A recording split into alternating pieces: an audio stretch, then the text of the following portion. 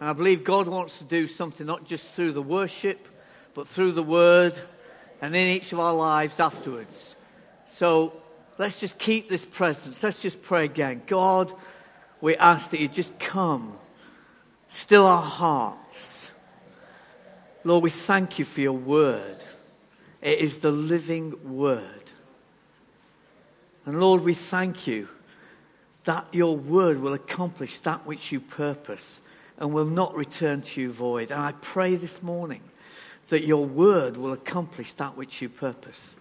That you would be glorified in and through our lives as individuals, in and through the life of this church, Lord, as we go on into 2016 and beyond. God, we want to be a people who glorify our God. So, Lord, come. Help us now as we turn to your word. In Jesus' name. Amen. Amen. Amen. We're back in John, Jesus being the center. And at the beginning of this series, we looked at the Word that became flesh and dwelt amongst us. Jesus, the Lamb of God, who takes away the sins of the world. Jesus calling us to follow him. We looked at the authority of Jesus. We looked at the living water. We looked at Jesus being the bread of life. And if you look at John's gospel, Jesus is the center, isn't he? He's the center, not just God's gospel, but the whole of Scripture, from Genesis to Revelation. It's all about Jesus, yes? It's all about the person and work of Jesus, God's Son, who came into the world that we might know him, that we might be reconciled back to the Father through him. Question I want to ask this morning is, and it might seem a bit strange, but are you an Oliver? Are you an Oliver this morning? This will become a bit clearer as we go along. But I want to go back to the theme that people have mentioned this morning. The water of life, bathing in the water. I want to go back to this theme of water. If we haven't had enough of water, yesterday threw it down all day, didn't it? But think of those poor people in the north of England. I'm from the north of England. And Scotland, who have been flooded. Just think of them. Water everywhere. And I find it interesting that God would use water as a symbol of his Holy Spirit. The Holy Spirit is a symbol. There's fire, there's wind, there's water, there's oil, and there's the dove, isn't there? And in the beginning, when God created the heavens and the earth, water was all there was. Do you realize that? It wasn't until the third day of creation that God caused dry ground to appear. And to this day, about 70% of the earth's surface is covered by water. Water was one of the main elements that God used in creation. For example, did you know, I hope I've got my facts right, I got this off the internet, so I'm open to be debated, but this is what the guy says. For example, a tree in a field is made up of at least 75% water. If you go down to the local KFC, their chickens, when they're alive, had 75% water. And the common pineapple has 80% water. And what about you and me? Water comprises more than 60% of your body. 70% of your brain, now I understand. 70% of my brain is water. I think it's perhaps got more. 80% of your blood is water, contains water. Now, we have some doctors amongst us, so I don't know if you can argue the fact with that, Kirsty, but there we go. You see, water is essential, isn't it, for life? What are they looking for on Mars? Water. It's essential for our physical life. And let me say, the Holy Spirit is essential for your spiritual life. Without the Holy Spirit, you have no life within you. It's essential for your Christian life. Romans 8:9 says, if anyone does not have the Spirit of Christ, he does not belong to Christ. So let's go and have a look. We're looking at chapter 7 this week. That's by way of introduction. And we find Jesus. You don't need to look at it yet. It's going to come up on the screen later on with the verses we're going to be looking at. But we see Jesus. His brothers are going up to the Feast of Tabernacles. Or going to Sukkot or Sukkot. Literally means the Feast of Booths, which commonly translated in English is the Feast of Tabernacles. This was a week-long feast commemorating the 40-year journey of the Israelites in the wilderness. It's one of the 3 feasts recorded in the Bible, and all Jewish males were required to appear before the Lord in the temple in Jerusalem. And this feast, like all the feasts of Israel, had a purpose. They were to remind the Jews, and should remind us as Christians as well, that God has promised to deliver his people from the bondage of sin and deliver them from their enemies. Part of God's deliverance to the Israelites was his provision and protection for them for 40 years as they wandered through the wilderness prior to entering the promised land. And this is the same for us today. As we wander through this wilderness of the world, we're heading glory to our promised land, aren't we? We're heading to our promised land. Some people have got there before us, but we're heading for our promised land. And Jesus knows that going up to this feast, his life is going to be in danger. The Jewish leaders were out to get rid of Jesus. And he says to his brothers, he's not going at first because his time has not yet come. Yet, we read a few verses later on that he goes up secretly to the feast. You see, at that time, there's still a lot of debate who Jesus was. An imposter, a fraud, a Messiah. Then midway through the feast, we find Jesus sat down discussing and teaching about the Old Testament, about God, much to the amazement of the Jews. They exclaimed, how did this man get such learning without having studied? He'd not been to any rabbinic school or anything like that. He was the carpenter's son from Nazareth. He hadn't been to college. He hadn't been to anything. He was this ignorant peasant from Nazareth. That's how they looked upon him.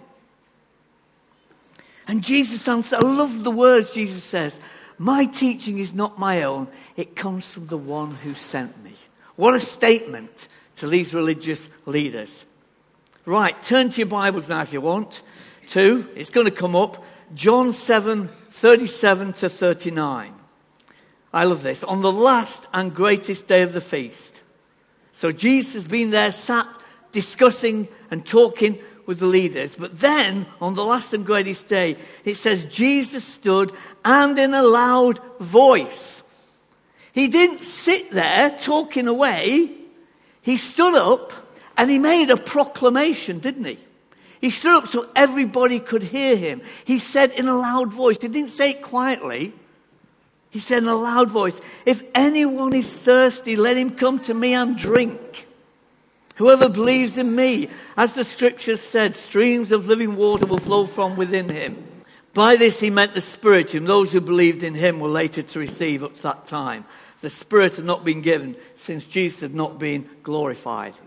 It was a feast ordained by God. And Jesus stands up and talks in a loud voice about water. Why? Well, in Exodus 17, we have the record of the Israelites journeying through the wilderness. There was no water when they got to this particular place. And don't forget, there's not just these thousands of people, but there's all their livestock as well. Sheep, cattle, etc., etc., etc. And they came to this place and there was no water. They were thirsty. And they complained to Moses, Moses, we haven't got any water. You've brought this place and there's no water. We're all going to die in the wilderness. And Moses goes to God. And what does God tell Moses to do? He says, take the staff that he had held over the water and strike this rock. And what happened when he struck the rock? Water gushed out. There was enough water to satisfy all the physical needs of the people and their livestock. There was an enormous amount of water. I don't know how they contained it all or what they did or how it came down, but that's what happened. This water satisfied their physical needs. It was a life-giving water at that time. One commentator says this: Jesus presents himself at the Feast of Tabernacles as the rock of Moses' day, which, when smitten, produced life-giving water. Did God provide not only manna but water from the rock? Jesus is that rock. Jesus is the source of the water of life. All who would come to him in faith are welcome to partake of him. The result is not only that they will have life, but they will have it through the Spirit, become a source of life and blessing to others. Look at these words of Jesus. On the last and greatest day, he stood up and said in a loud voice, if anyone is thirsty, come to me and drink. So firstly, it was an invitation.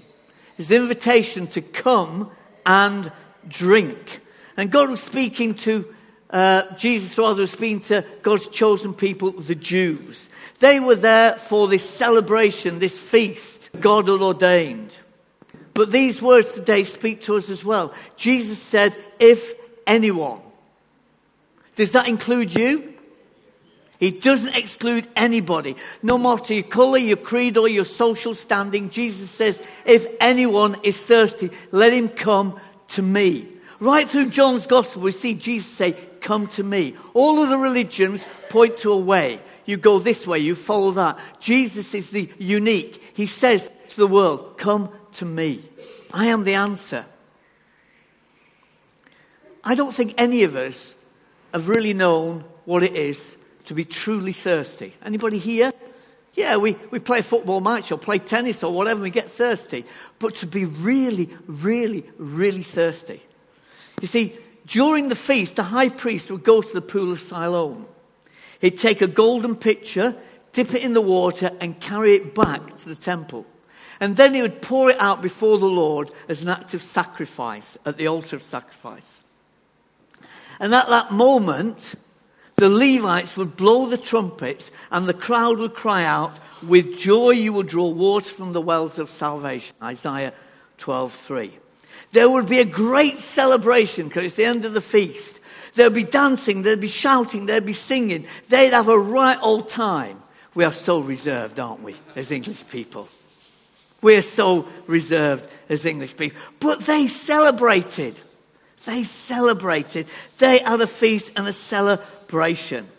And then right at the climax of this feast, it's when Jesus stood up and cried, if anyone is thirsty, let him come to me and drink.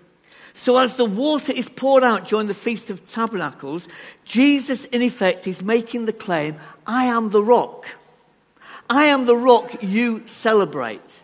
And the Jewish leaders at that time knew exactly what Jesus was referring to. They knew this was referring to the rock that Moses struck. They knew what claim Jesus was making. That's why they wanted to kill him. He says, I am the rock you celebrate. I can satisfy your thirst. I can satisfy your innermost need. Come to me. Now, every one of us in this place this morning have needs, don't we? There's not one of us has not got a need. And we're all born, if you like, the Bible tells us, I think it's in Ezekiel, with eternity in our hearts. And I often refer to that, and many people do, as a God-shaped hole that only he can fill. You were born with eternity in your heart. You were born with a place that only God can fill. You were born with a need to worship. And people will worship all sorts of things today, won't they? They worship money. They worship power.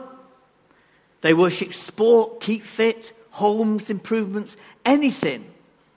But it never satisfies because it's not shaped the same as the shape of the hole in the heart. What Jesus so loudly and publicly proclaims to one and all is an invitation followed by a promise.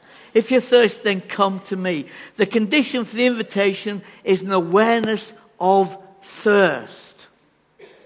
It's an awareness of thirst. Only Jesus will and can satisfy the desire, the thirst of our hearts. If, such a small word with such a big meaning, if we will come to him. You know, Oliver, it had his meagre portion. And he's still hungry. It didn't satisfy him. And egged on by his mates, because they didn't want to go, he took courage and went forward. It took a lot of courage to go forward. And he went, can I have more? He knew where to go for the source of the miserable bit of porridge or gruel that he had.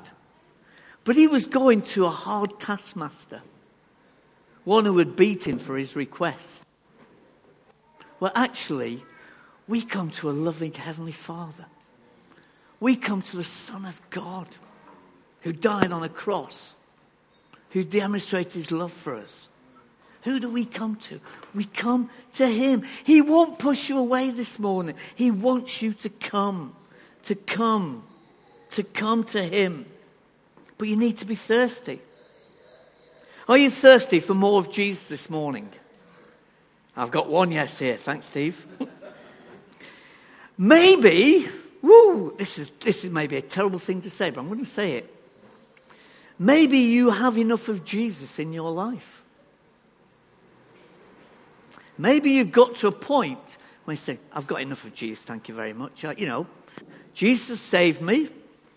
I'm living a good life. I'm living a happy life. I'm content. Why do I need any more of Jesus now? I'm settled. Maybe you've never known the touch of Jesus in your life. I don't know everybody here this morning. Maybe you're not a Christian. Maybe you've never known the touch of Jesus in your life. See, this morning you can come to Jesus for the first time or the 101st time or the 1,000th time. Jesus will never push you away. He will always welcome you.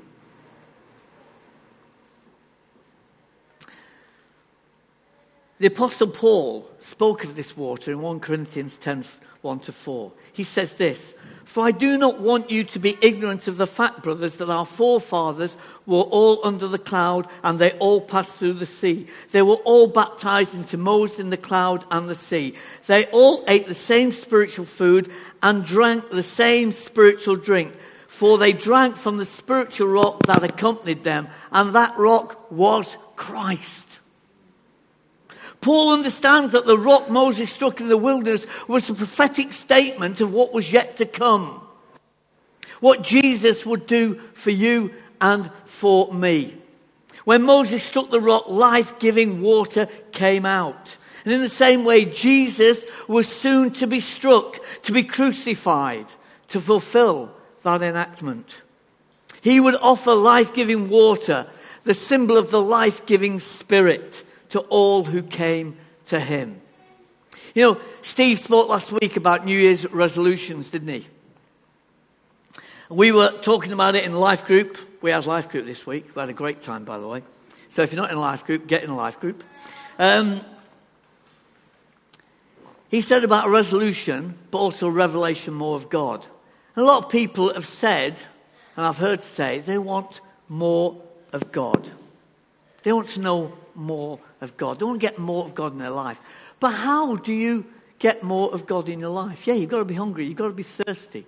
But let me tell you, there's one word that comes across that before you'll ever get more of God. And the word is sacrifice. You've got to be prepared to sacrifice time if you want to get to know God better. You've got to spend time more in the Word, more in prayer, more in worship. Spend time meeting together with your brothers and sisters on a Sunday morning and midweek. Making time to come to the prayer meeting. To get to know more of God. If you're determined to get to know more of God this year, you've got to be willing to put the work in. Ooh. God just doesn't come to us and make us more like him all of a sudden. No. Your daily walk with God, it's quite hard, isn't it? Yeah? Anybody find their walk with God easy? No, don't think they do.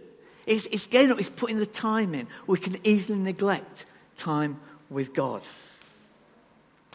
I wonder how desperate you and I are for Jesus this morning. I know the morning I got saved 42 years ago, I was desperate. I was desperately hungry and thirsty for him. I had been deeply convicted of my sin and my need of a Saviour. And I responded to the invitation.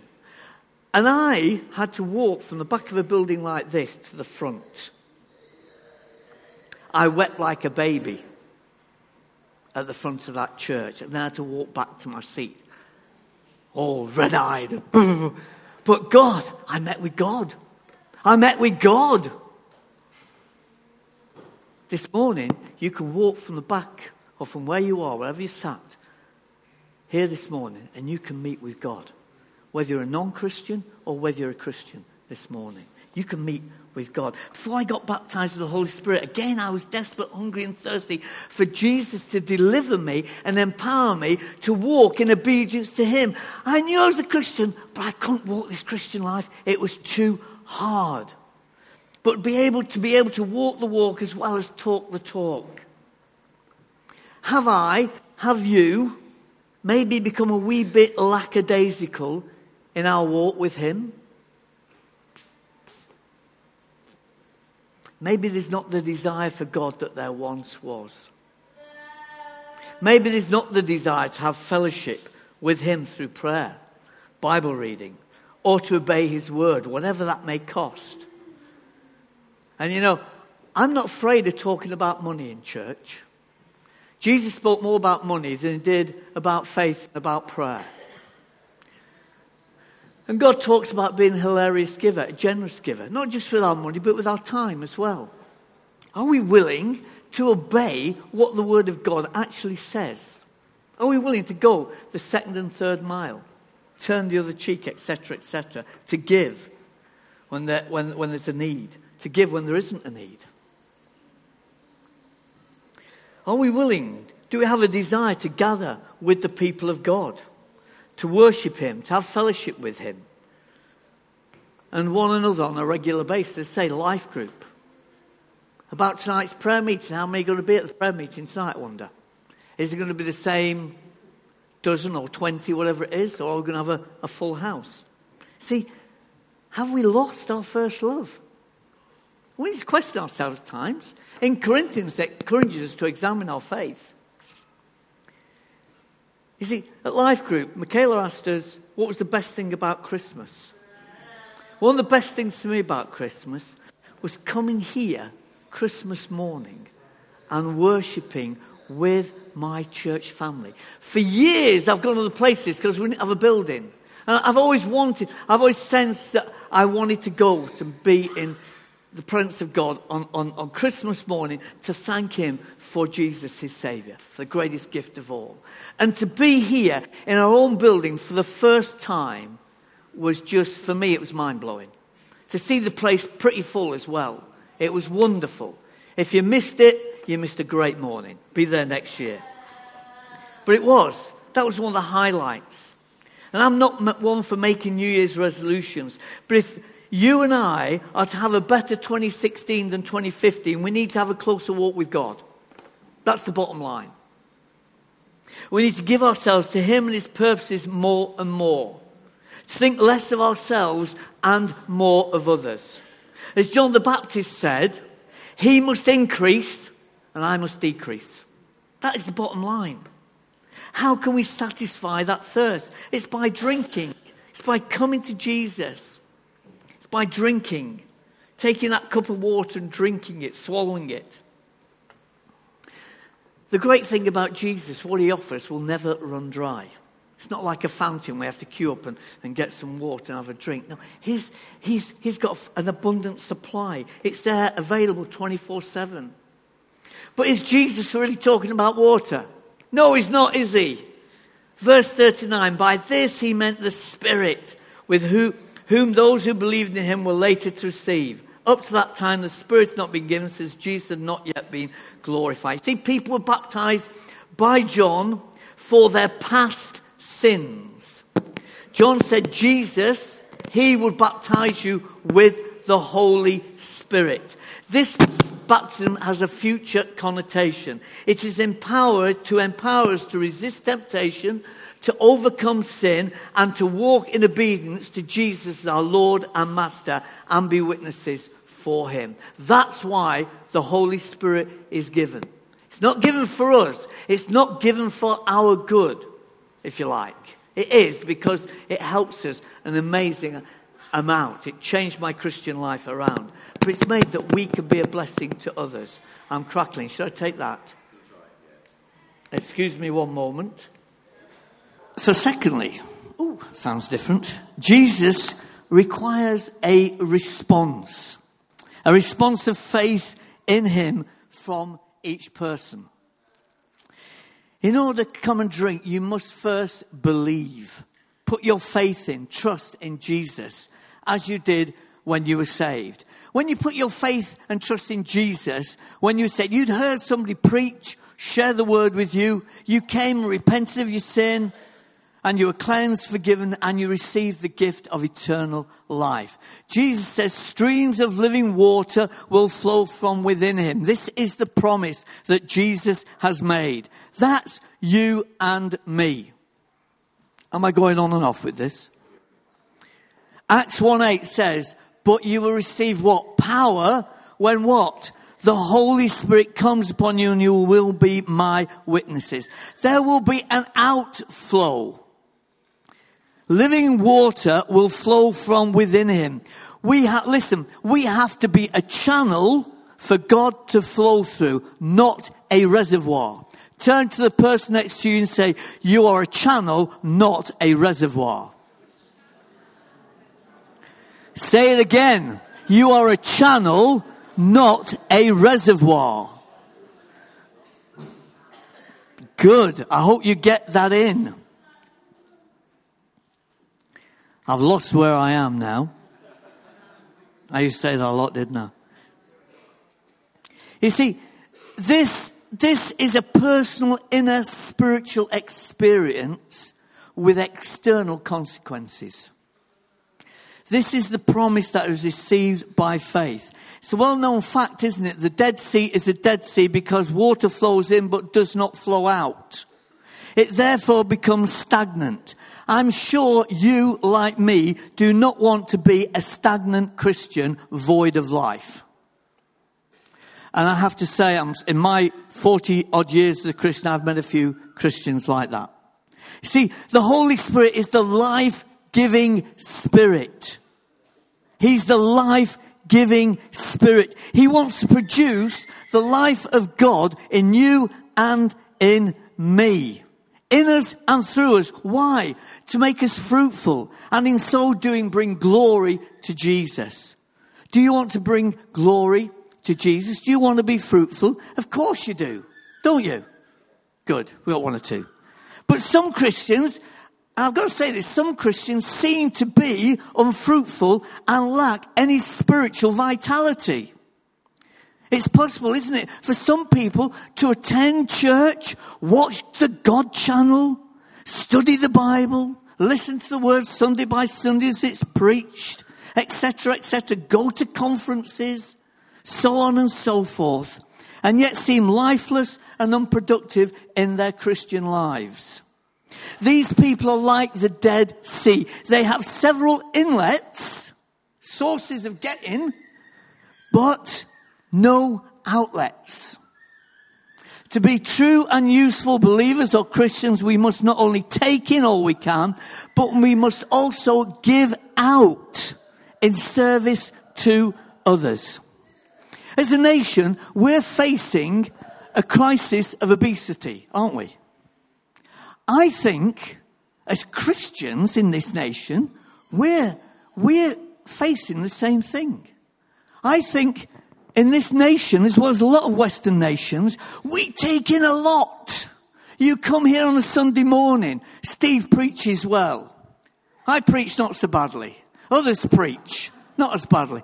But we preach. We have wonderful worship. We go out of here. I've had a good meal this morning. Yeah. We go to life group and we have more. And we come next Sunday full. We need to be giving out. God gives us that we may give out. God blesses you so that you may be a blessing to others. If we're ever going to reach this community for Christ, we've got a people who receive the Holy Spirit, but also give it out. In our homes, in the places we work, in the shops we visit. We have got to be little Christ-like ones, little anointed ones. That's what the word Christian means. A little anointed one. Do you know you've been anointed with the Holy Spirit to take the message of Christ, the message of the gospel, to a sick and sad society? A world that we live in that needs the gospel more than ever before, I think. A nation, our nation, that needs the gospel more than ever before. You see, we need our lives to be that outflow of the Holy Spirit through our witness, our worship, spiritual gifts. Why, when people get baptized in the Holy Spirit, they often speak in tongues? Because they've got a well of water in them that has to come out. It's got to find an outlet. And that outlet is often through speaking in tongues. When I was first baptized in the Spirit, what God did for me, I had an outlet of worship. Suddenly, I was able to raise my hands, dance, sing. I don't dance so much now, I'm a bit older. But just a joy. There was a joy that was in here that could not be contained. Listen, if you've not had that, it's available for you this morning. It's available for you this morning. God wants to work in your heart and life. You see, if we're going to impact this community with the gospel, we've got to have people who are on fire for God. We've got people on fire for God who are willing to put their hands to the wheel. We need the power of the Holy Spirit more and more working in us and through us in a world which seeks to be rid of Christ. We need those streams of living water welling up and flowing and overflowing to others if we are to affect our community.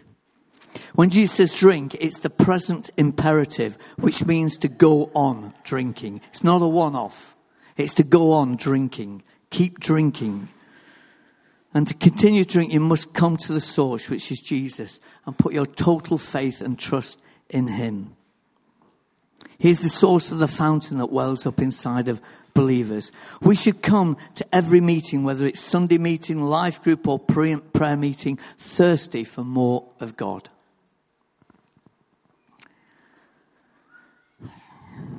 I'm going to keep going. I've not got much, but I'm going to keep going. This well of the Holy Spirit not only refreshes our own souls, but should flow out to refresh the lives of others we come in contact. I think I've said that already. So how do I drink of Christ's living Spirit?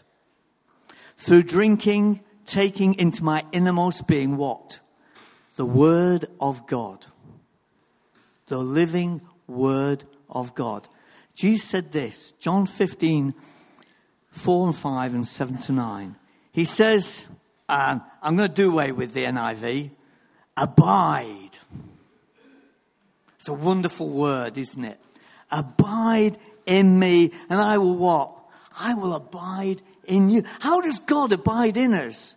It's through taking his word in. We've been born again of the Spirit. We've been filled with the Spirit. But it's taking his word in day by day. The living word of God. No branch can bear fruit by itself. It must abide in the vine. Neither can you bear fruit unless you abide in me. I am the vine. You are the branches. If a man abides in me and I in him, he will bear much fruit. Apart from me, you can do nothing.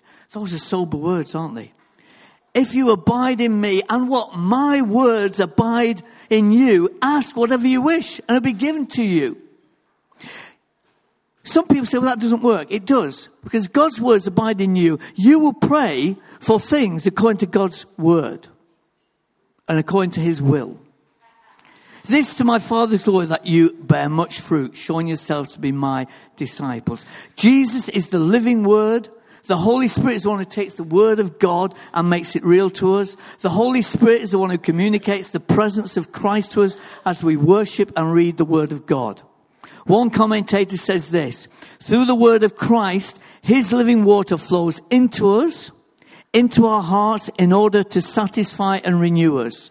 From inside my heart and soul and mind, it wells up and out to touch those around me.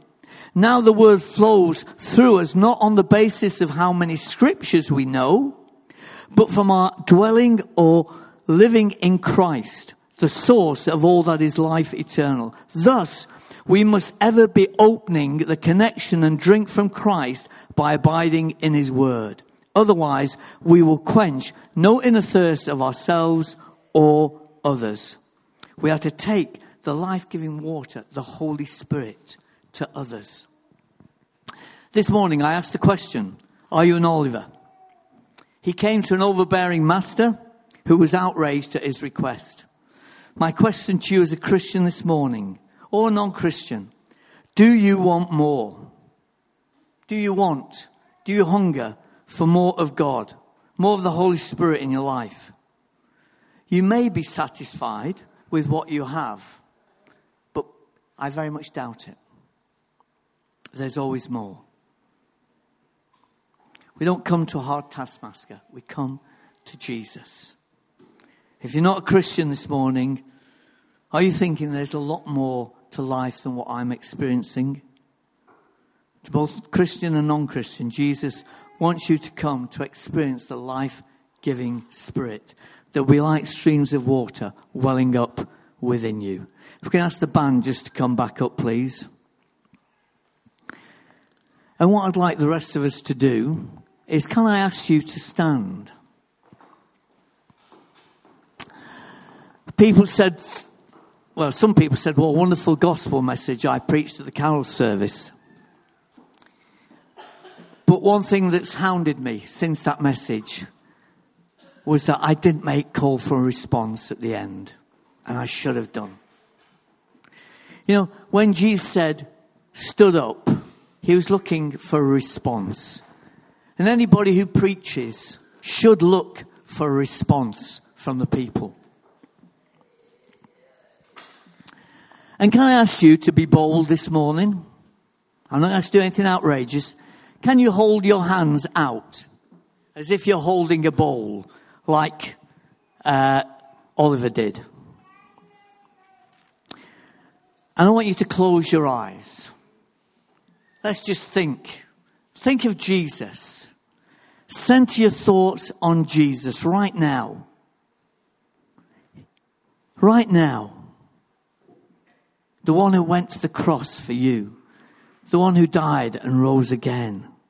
You are standing in front of Jesus, God's Son, your Savior, who loves you more than you will ever know, who gave up his life for you, who was nailed to a cross to save you from your sins, that you might be forgiven, cleansed, and given a new start in life.